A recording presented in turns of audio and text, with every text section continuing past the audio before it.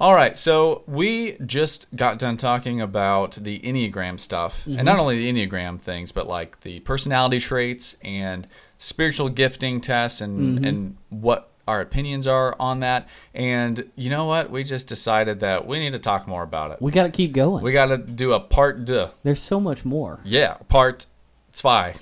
It's German for 2. German. How what? Yeah, 2.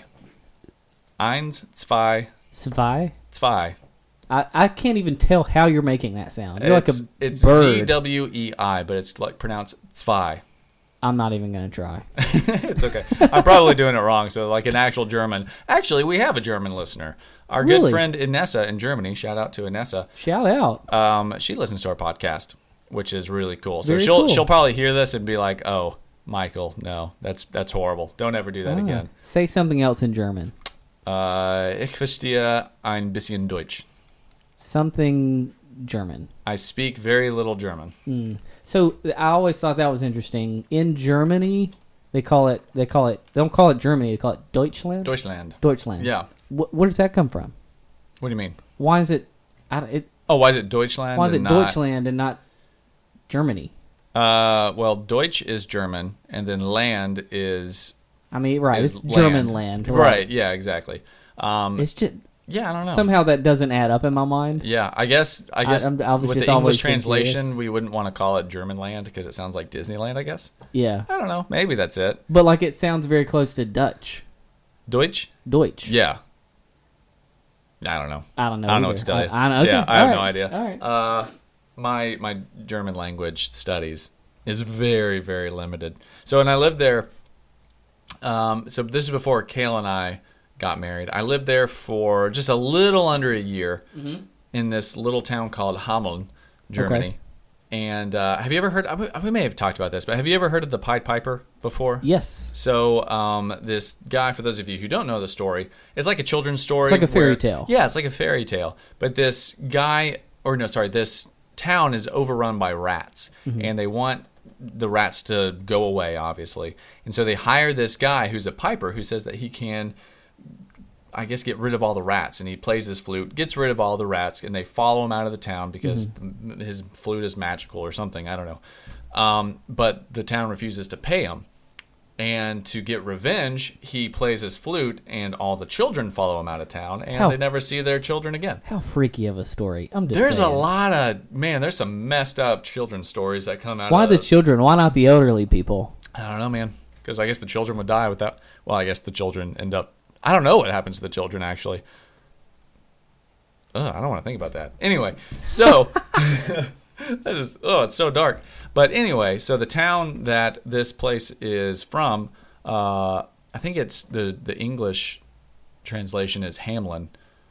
I think that's right. So you're saying the story is from that town? The story is from the town that I did ministry in. Yeah, that I Okay. helped out at a church plant called Hameln. Okay. That's the German version of it. Okay. But yeah, so anyway, a lot of people don't even know that that's a real place. They thought it was just a made up place. But Really? every week on Friday, they reenact that entire thing. Every single week? Every Friday, they reenact it. And there's this guy who dresses up like the Pied Piper and these little children in rat costumes who follow him throughout the street. Every single week? Every Friday. Yep. For how long? I don't How know. long has this been? Maybe That's like 30 crazy. Oh yeah, my gosh. isn't that crazy? Yeah. It's really cool. That's really interesting. Yeah, it's a beautiful town, too. Yeah. It's like a cool little small German village, but it's beautiful. Like, it's really nice. Okay. So, yeah, I miss it there, actually. No rats, no children. Pretty quiet place, huh? Yeah, it's really kind of a depressing scene. But, yeah, the children's ministry, obviously, at that church was a little lacking. Dwindling. Yeah, just kidding. But anyway, so back to our original topic, which was the Enneagram and personality tests and Yeah. spiritual gifting. You said that you had like another question, but before we get into that, Yes. I had another question for you. Okay. So does and there's no right or wrong answer necessarily, but All the pressure's off then. yeah, exactly. You can say whatever you want, but does the occultish background of the Enneagram at all color your perspective on it now, even though it's been in popular culture, it's been demystified. It's kind of gotten away from those roots, but it still uses that symbol, which is traced back to the occultic symbols that it stems from, the numerology and the numeric divination. Yeah. Does that at all have an effect on you? The short answer, no. The longer answer, I'm not sure if it should, or if I should. You know what I mean? Right. Yeah. I don't know. Should it bother me more than it does? That kind exactly. Should it bother me more than it does? Maybe. But again, from what we talked about before, looking at everything through the biblical lens, and I mean, sure, take the shape out of it. You know, it could just be 9 numbers on a page. I don't care. You know, like just seeing it as sort of a personality tool, it doesn't make me uncomfortable because I'm looking at these things from a biblical perspective and from that lens, and so no, it doesn't bother me at all. Right. That's the short answer. Again, should it? I don't know. Maybe. Right. Because I understand that. Like, yeah. I don't know. I don't know the answer to that. What about you? Does it make you uncomfortable? Yes and I feel like the no. answer is yes. Well, it's yes and no because I think that you can take it two ways. You can take it to where like, yeah, it does bother me because it does have this occult background, and people are using it without fully understanding where it actually comes from. And but at the same time, it doesn't, because it's kind of been taken out of that context and is used strictly now as like a personality thing. There are some Catholic circles that use this spiritually, who have seminars and things like that and retreats based on this, and they're saying that if you are able to connect more with your number or get closer to the number that helps your number, then you will grow spiritually. I think that is bad. I disagree with. Yeah, I think that's bad. I agree. And so if Christians are using it that way, then you're starting to cross over back into the occult numerology stuff that we just need to run from. Yeah. And so if you're using it strictly as a personality traits tool, then I think it's okay and not that big of a deal. And I view it sort of like Christmas, I guess. And like I told you before we had this podcast. I was going to bring that up. We were having this conversation about there are Christians out there who hate Christmas because it was based off of a pagan holiday. And there's 1,001 opinions about that. Some people say that it's not actually based on a pagan holiday. Some say that it was based on a pagan holiday. Whatever. If the jury comes back and it 100% is based off a pagan holiday, it's been redeemed by Christians to represent the birth of Christ in a time of celebration for that. Yeah. And so that's a good thing. Like, we should celebrate the birth of Christ. So that's kind of my take on it, I think. Yeah. I think that like it has this occultic background, but if it's no longer associated with that, then I don't know. Then it's harder for me to just have that thing. I do think Christians need to be aware, though. Yeah, absolutely. And I think you could take it the other way and say, well, okay, if you're gonna say, no, stay away because of where it came from. Yeah. Hold up a crucifix and Then are you going to do that with other things in culture that have these, like you say, you mentioned Christmas, but I'm sure there are lots of other cultural things that we do or participate in that may have their origins in, whatever, the occult or other things that aren't that now. And so, if you're gonna withdraw from something like that, are you going to do that with everything else in your life? Yeah. I don't know. Well, and that's where, so this is where I get into the slippery slope argument where like, well, if you start this way, then you're just going to go downhill from there and you're just going to, ban everything out of your life. And like, oh man, but that wouldn't be wise. We're wise people, right? But it's, man, at the same time though, man, it's hard. So like, I don't watch certain shows. Kayla and I, like, we won't watch things that has like nudity in it. Yeah, we just won't, because that's just, we think it's a bad idea. Yeah. And because it is. Yeah. But what about things with violence in it? You know, why do we think that one is worse than the other? Which I think for some people, like, nudity can be worse than watching, you know, violence, because it can bring up this lustful images in your head and all these different kinds of things, and it can lead you into, you know, pornography or whatever. But should we be filling our head with violence? And it's just one of those things. Well, yeah, it's just not that big of a deal. Well, why isn't it a big deal? Like, is it not a big deal because I'm afraid of slipping into legalism, or like, should I really think about that? And should I really try to? Yeah. Like, well, and oh man, you can really get into the weeds there. Yeah, I know, and that's like the whole problem. Right. Well, because I mean, you think about, and we are really chasing a rabbit trail here, but I want to get back to what we were talking about. Yeah. But with that, I mean, like you say, sure, nudity can cause, you know, people who struggle with lust and that kind of stuff to again, and it's just against the, you know, biblical idea of modesty and things like that. Right. But something like violence, again, what sort of violence? You know, are you watching a war movie and something that's historical, or are you watching violence? Like John Wick, right? Or are you watching John Wick? Yeah, where this guy is just like popping people in the head all revenge. the time. Yeah, I mean, just killing people like they're not souls or lives. You know, they're just, it's sort of dehumanizing killing and that kind of stuff. And the question is, does something like that tempt you to go and do those things? Well, not only that, but does it displease God for you to watch those things? Yeah. And then... Oh, that's a heavy question. I know. Woo! I know. But, and we also like to take it to the extreme of like, so like John Wick, I think would be like, that's an extreme version of violence. Yeah. But what about watching like the Avengers movies? Like, those got tons of violence. It's got killing in it. Yeah. So what about those?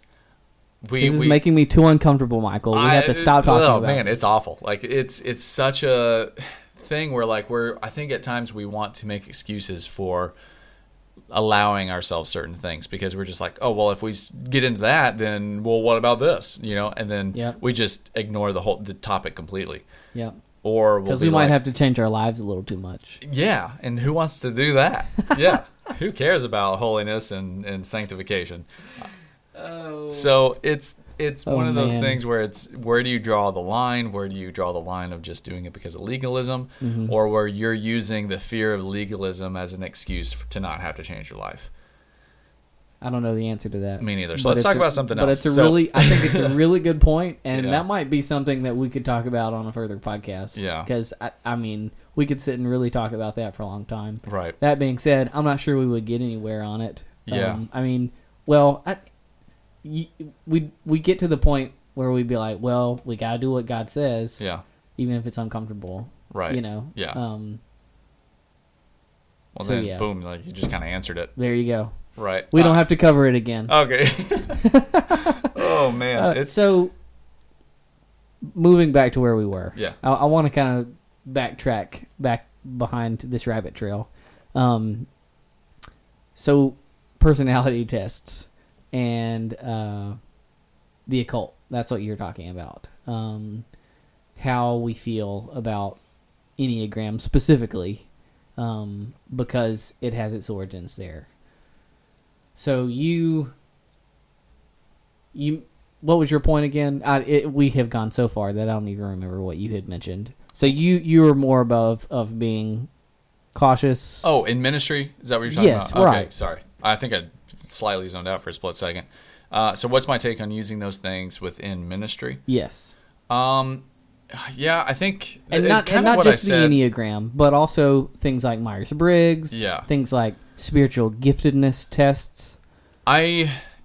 So if somebody is really into them and they think that it could help and they make a good case that it could help, like, I'm not going to be like a dictator in ministry stuff and just be like, no, we're not doing that. Negative. Yeah. There's some things that I would do that with, especially if I'm in charge of a particular ministry or if I'm in leadership in a church. Mm-hmm. There are certain things where I would draw a line and be like, no, we're not going to do that. Yeah. But if it came to this, maybe I would be more like willing to like do it and see how it could help. But I would be, just because I'm this way anyway with a lot of things, I would be more skeptical. Mm-hmm. You're such a 5. Yeah, I don't even know what that is. But I would also want the people who are doing it in the ministry to not rely on it too much and yes. to understand the limitations of it. Yes. To understand just some of the problems that come along with it. So I think that within the right context, within the right understanding of needing to judge this based on Scripture, judging this based off of our community, and being able to, what's the word I'm looking for? I guess not judging one another, but being able to help one another out with seeing the strengths and stuff and weaknesses. So go ahead. In a setting, I think what you're trying to say, I think in a small group setting it will be perfect because in a small group setting where you're very familiar, you know each other, right? And you spend a lot of time together. In that setting, say we each take a test, or even if it's not a test, and we're just reading through things, and we're like, I think I'm this one. Yeah. And so we say, well, I think I'm this, right. all the way around. And then say for you, you're like, I think I'm this. And then I can say, well, I think you're more this way in some ways. And then each one of us can really give you feedback on yourself. Yeah. And how maybe you are like that in some ways, but then in other ways you may not be. Right. And again, like we talked about in the other podcast, I think that's going to give you the more accurate picture. Yeah, I think so too. And I think one of the questions that we would have to ask along with it is, to what end are we using these tests? Because one of my issues with it is that I do these tests and I do them with a group of people, and then the next day we don't think about it anymore. Mm-hmm. So at that point, it's just, well, what was the point of doing this anyway? Yeah. Because I don't remember what my thing was. If it's not going to cause really you, means. if it's not going to cause any type of change, or at least cause you to at least think about yourself, and try to maybe grow in some way, right? Then there's not really any point. Yeah, and then it's just a fun thing. Yeah, and so I guess maybe that's at times what I think about it too. Is just when you're trying to use these things to help like a congregation or something like that, or to help a small group or a team, it doesn't really seem to stick. And I'm not saying like I have all of this experience with it. Mm-hmm. This small amount of experience that I have is just like, okay, they take these tests, but then after that one day of talking about it, it's like nothing happens with it. Mm-hmm. And like you don't really think about it anymore. And that may just be me, because again, I'm more skeptical about it. I'm a little bit more cynical. And some people may hold on to it, but it to me seems more just like a fading fad that really just won't last that long, and within the body and within the life of the group. Right. So I don't really know the point at times, I think. Mm-hmm. But again, I think I obviously can be proven wrong, and it make a difference. But I will say though that if we were to do it, I would try to push to do one that is more along the lines of the Big Five, because I would just trust something that more evidence based. Yeah, I would just trust that more than something that comes back in the negative light when it comes to science. So that's kind of my 2 cents on that. Okay. So you believe in science? Yeah. I was gonna quote Nacho Libre, but then I thought that you would make fun of me because I don't like Nacho Libre. Apparently, you don't. I do like Nacho Libre. Me and your wife quote it all the time, and you're like, I like watching Nacho Libre when people aren't saying the lines along with the movie right next to me. So I have to say, shout out to the Denmans We went and had dinner at their house. They quote it all the time. So the Denmans are a church, are a family in our church, who are awesome. Oh, they're great. And we went over to their house and had dinner this past Saturday. And it was so good. Like, all of their kids started quoting. They're hilarious, word for word. So funny. It was so good. Yeah. Oh gosh, I love that family. But anyway, so getting back to the ministry side of things, I see both sides, and I think that it could be very helpful in some ways. And we've already discussed, I think, a lot of the weaknesses there. I think my next question would be, do you think that there's any application of this to apologetics? Whether it be applying this to ourselves in apologetics or applying this to others in apologetics. And again, we've kind of touched on applying it to others. Yeah. But I'd just like to get a little bit more of your opinion on that. Again, I'm going to be negative. You're a negative Nancy. I know. I'm so sorry. When it comes to Myers-Briggs and Enneagram, I would say no, because I think it's no help whatsoever. For me personally, and ask another person who's into apologetics, and they may give you a totally different answer. But me personally, I wouldn't apply it at all. I wouldn't apply those two at all, just because for the reason that I used earlier when it comes to, or in the previous podcast, I think it just opens you up with putting people in boxes and treating them a certain way that I think you need to react to the conversation that you're in, not the conversation that you think you should be having based off of the number you think that person is, or based off of the group of letters you think that person is. Right. You need to be in the conversation you're in right now, and reacting based on that, not based on how you think they're going to react to something. Yeah. And so that's my feeling on that. Now, I think with the Big Five, I think it could be a little help. It could be helpful when it comes to noticing the tendencies that you have. So if you have more of an agreeableness trait. So like you're a little bit more on the agreeableness scale, where you're not as likely to disagree with someone from a different worldview and have that more apologetic conversation or that gospel-centered conversation. I think that can help you, and you can realize that, okay, I need to just be a little bit less agreeable, a little bit more not headstrong, but a little bit more assertive in my beliefs. But you're describing me right now. Oh, I'm describing myself too. I've done that as well. There's been so many times where I haven't really wanted to say something because I'm just afraid of what the other person's going to say, and I'm a big old baby. So I think that can be helpful, and I think it can be. I think it could even be helpful when I don't know. Maybe that's the most helpful thing I can think of at the moment, because I don't know enough about the Big Five to really be able to give too much of an answer to that. Yeah, well, I mean, that's getting into the nitty-gritty of that specific one. Yeah, and I could see that one being more helpful than like the specific yet generalized answers of the Enneagram and the Myers-Briggs.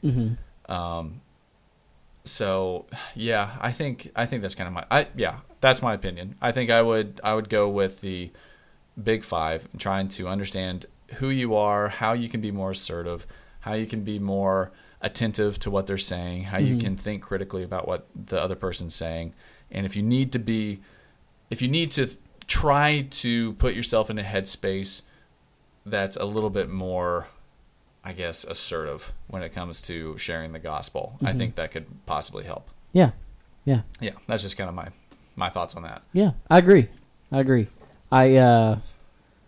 I think I agree. Are you just saying that because you are super agreeable?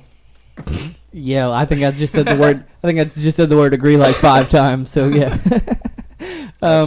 But I would take that same idea and maybe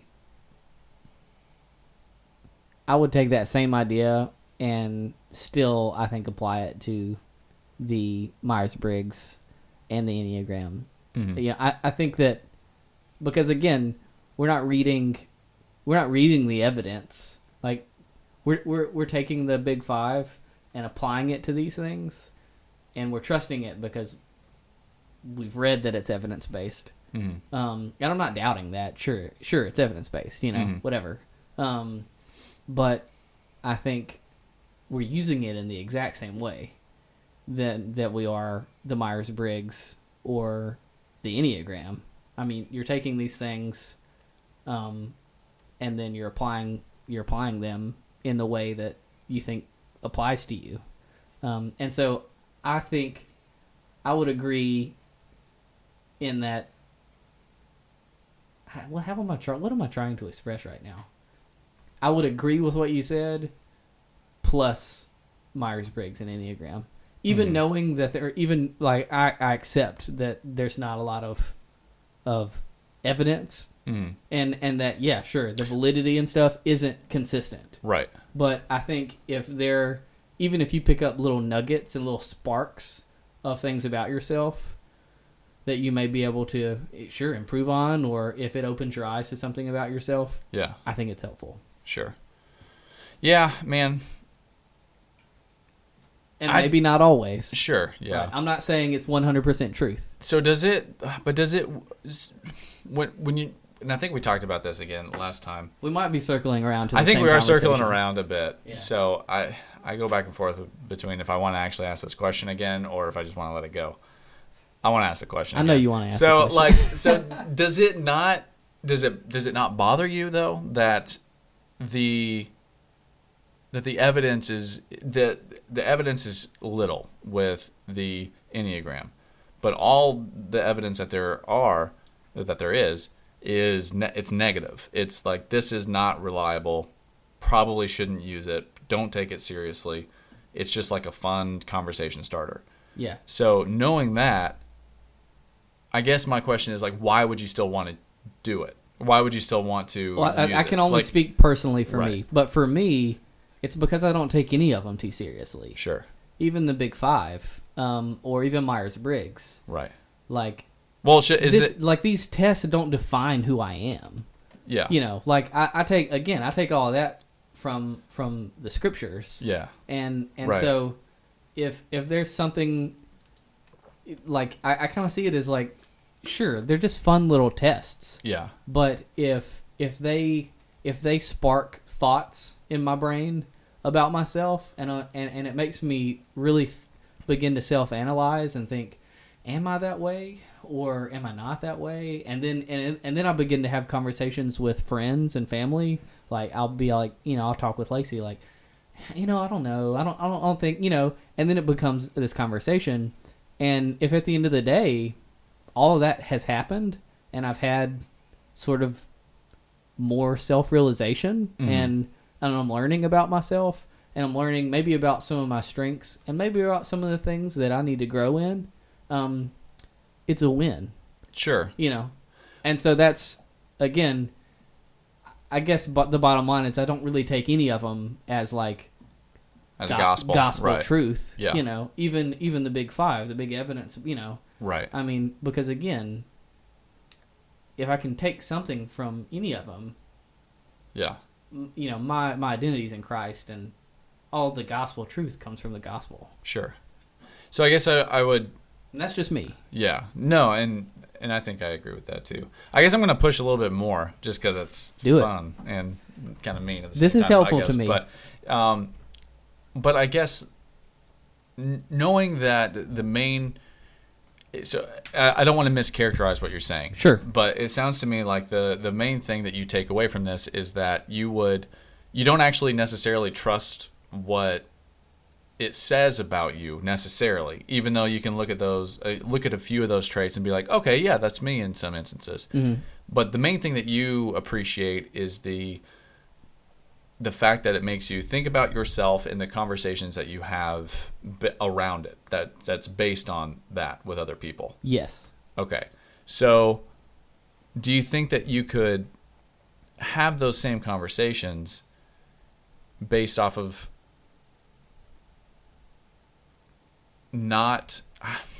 how I want to say based off this. of something else other than the test, or other than any of these personality things? I guess maybe. I don't know. How am I wanting to say Because that? that answer would be yes. Right. And so, like, if you're going to have these conversations, do you think that it would be better to have them based off of something that is not scientifically untrue, or like not untrue, but like proven to not really be consistent? And so should you just remove those things altogether? Because in reality, like, they may have these they help you have these conversations, but the test itself is not really valid. So knowing that now, would it be better to remove those tests altogether and just, I don't know how I'm going to say this, but like, Figure it out on my own? yeah, or not figure it out on your own, Yeah, but just like, is that what you're getting at, though? man, You just dude, I don't how to know. say it? I'm going to cut so much of this in post. No, this is really good. This is really good. Yeah, I guess like, so now that you have thought about it and we've had this conversation, like, would you have that conversation without needing those tests to prompt it? I mean, I might get there. Yeah. But again, I can only speak for myself, and I'm not really great at self-examining. Uh-huh. But neither are those tests. Right, but they have self-examining material within them. So would you cut and so so your question, would you cut all of that out? Well, no. Okay, so like my question now is, would you cut out the 2 that has no scientific backing and negative negative backing for just the evidence-based one, just the 5 big questions, and just not even do those other 2 because they're actually not really helpful in the sense that it's actually going to tell you about yourself, while the big 5 can better tell you about yourself. They can, absolutely, but because at that point, what's the point of doing these other things when there's one that actually is useful? Yes, but they're not also 100% false. But I mean, everything that you get from that isn't 100% false. Sure, it might not be 100% true either. Yeah. I guess, though, my question is, why would you do something that is like 75% false versus something that is 75-80% true? Yeah. Well, my argument isn't that they're better.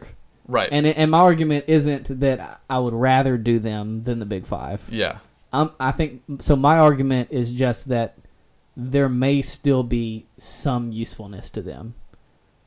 How I define that, I'm not really sure. Okay. But I'm not at the point right now to say, no, they're completely useless, throw them out. Well, yeah, I'm not saying that they would be completely useless. I'm just saying that. Okay, well, you saying that. Yeah.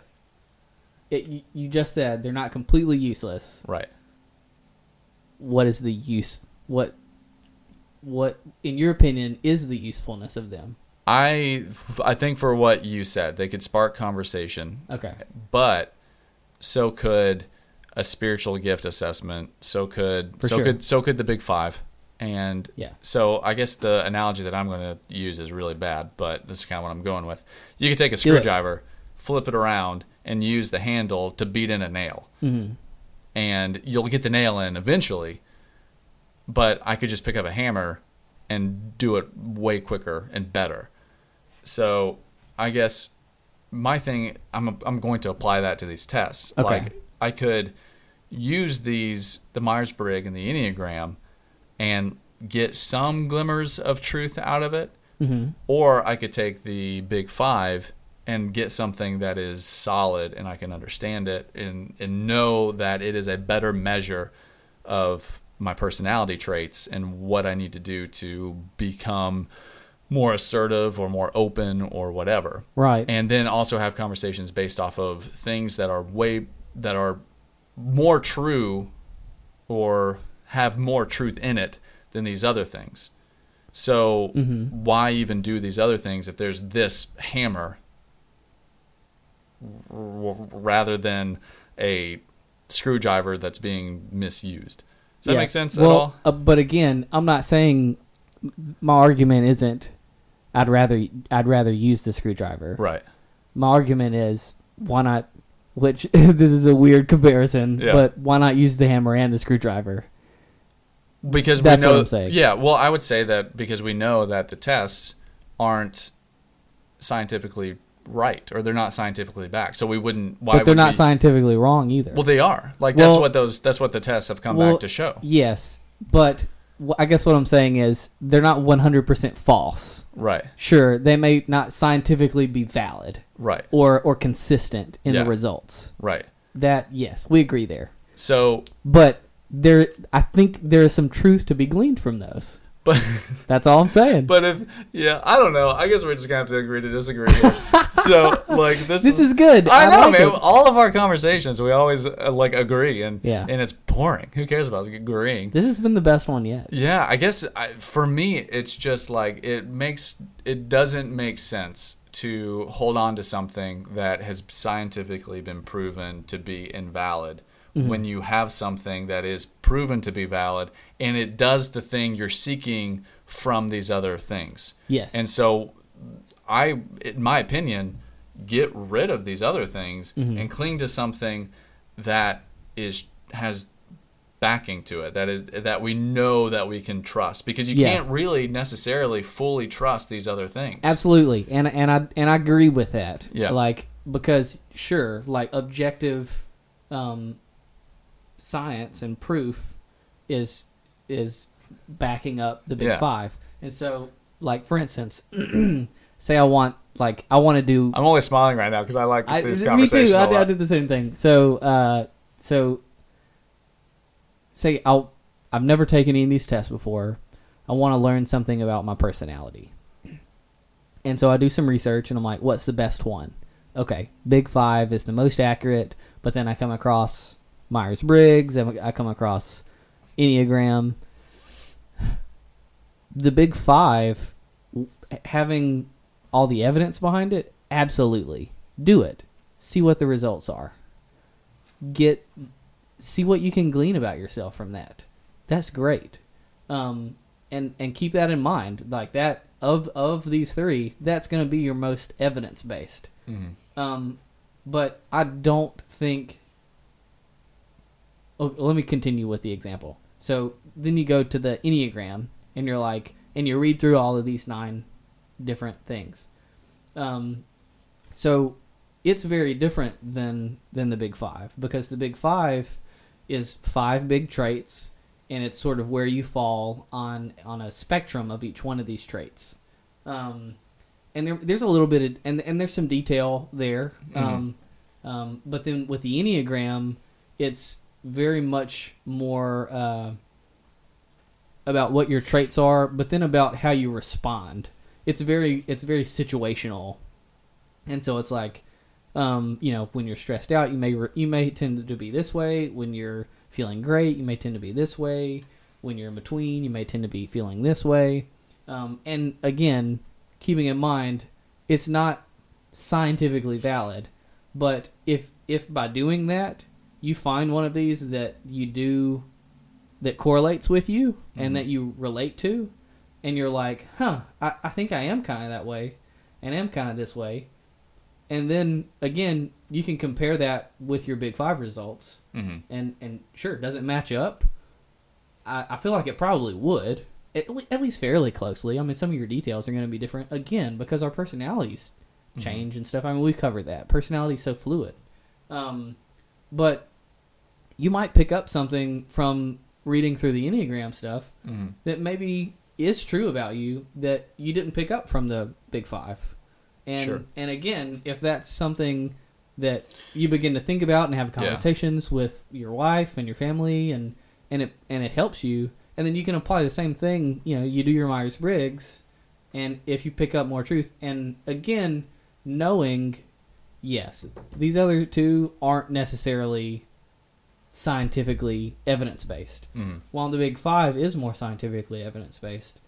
But again, you're holding them all very loosely, Right. Because everything that I've said before.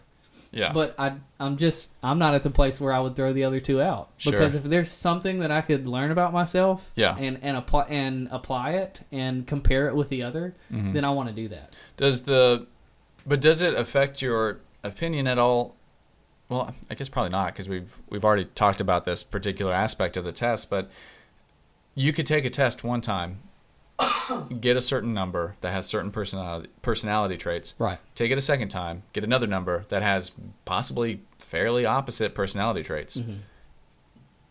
Does that not influence the way that you view that test, or the Myers-Briggs or the Enneagram? Because it's saying on one number that you're this way, but on the other number it's saying you're not actually that way, you're this way. And so wouldn't that be just leading you more towards confusion instead of actually understanding who you are? Well, it might, but I at least have some understanding of myself. Mm-hmm. I mean, if I was this person who was raised by wolves and didn't know anything about myself, and I was genuinely trying to learn my personality, mm-hmm. and it was like, oh, this is saying I'm a 6.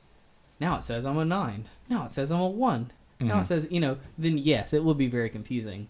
But, like, I'm an intelligent person, and I know, like, I'm at least somewhat self-aware. Mm-hmm. And so if I get a result and it's like, I mean, yeah, maybe there's that one little part that's kind of like me, but, like, the rest of this isn't like me. And then I get similar feedback from, again, people surrounding me, like, hey, do I do this kind of stuff? Mm-hmm. And I get similar feedback. Then, like, again, I hold it very loosely, and I'm like, no, that's garbage. Sure. So, right. I mean, yes, there has to be some intelligent filtering mm-hmm. and some self-feedback of, like, okay, this isn't right. Right. Throw that out. So I guess that's why I probably wouldn't want to use it in ministry, though, because if this is going to give people different numbers every time they take it or every other time they take it, mm-hmm. then that's not consistent enough for me to be able to actually use it within a team building scenario. Yeah. Because if we're building a team, like, I want to be able to have a better understanding of how people tick and things, mm-hmm. and I can't get that from something that's giving me different answers every time. Right. So, and that's why I don't think I would. Again, unless somebody was really, like, ardent on it, then mm-hmm. I'd make an exception. And I will say, I think that Enneagram probably does a better job than the Myers-Briggs does, because Myers-Briggs, you're either one or the other. Mm-hmm. Like, there's not really a gradient there, whereas... Wasn't that what the Enneagram does? You're a 9, or you're a 3, or you're a 2? Not completely. Sure, it's the one that you most identify with. Yeah. But it also gives you, like, okay, you're a whatever most of the time, but you may, what the term is, like, wing. So you may, so, like, your sub number. You may wing to another type of personality, or you may be this personality most of the time, or when you're stressed out, you may go towards this personality. So I think the Enneagram, again, I think it's more popular now, and I think it's a little more flexible. Yeah. Because of that, I don't think that it is as bad as the Myers-Briggs as, like stamping you as a label. Sure. The Enneagram is very much more like, you're probably mostly like this, but in this situation you could be more like this one, and in this situation you could be more like this one, and in another situation you could be more like this one. Mm-hmm. But it gives you at least a loose structure to look at and think, does that match me? Does it not match me? That kind of stuff. Yeah. So again, and I think that's probably why it's a little more popular.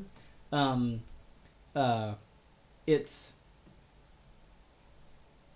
again, I think there are probably tests. So the setting that we keep referring to is, I take a test and I get a different result every single time.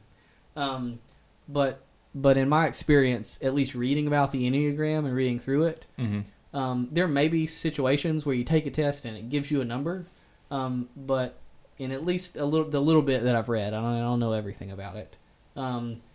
That's not really the way to approach it, because you're going to get a different number depending on how you're feeling and what you're doing. I think the better way to approach the Enneagram is, again, sit down and read through 1 through 9. Right. All the way through. And it'll take a while because there's all these details about each one of them. Mm-hmm. And when you're reading through them all, you'll probably mostly relate. I mean, as you're reading, at some point you're going to be like, oh yeah, I do kind of tend to be that way. Or I do like, that is kind of the way that my brain thinks. And you'll probably relate more or less to one of the numbers. But again, you may relate to 2 different numbers. So do you think so there's a lot of fluid there. Do you think the best way to use it then would not be to take a test, but to just like you said, just look at the sheet and see how you could be, or like what you may be? Yes. So I think I could understand that more than I could understand taking a test to see which one you are.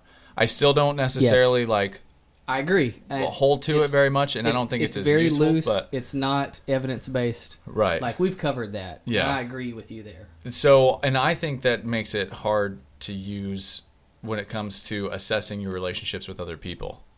Because if you are judging your reactions to other people or your relationships to other people based off of the number that they claim to be, you're saying that it is not something that's objective, but something that is completely subjective based off of your perception of yourself.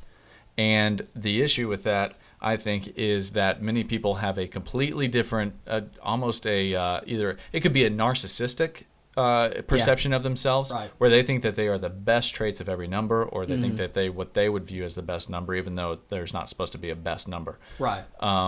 And it can just completely skew it. Or you can have somebody who is more like timid or more humble, I guess, where they would say that they're what they would assume would be the worst number when they're really not. Right. And so if you're talking with somebody and they say, oh, I'm number this, and then someone else says, oh, they're number this, you don't really know, because like your perception of that person could be totally different. And at that point, it just becomes, well, what's the point? Why wouldn't I just, instead of forgetting about their number because their perception of themselves may be something totally different than my own of them, wouldn't it be better to have a conversation and just go through normal relationship building practices and learn who they are without trying to put that box around them? Yes. Yeah. And so that's...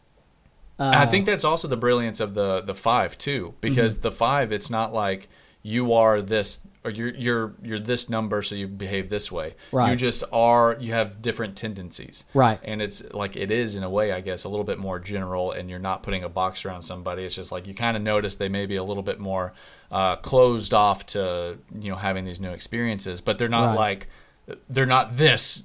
And so, therefore, it's not this as whole black cascade and white.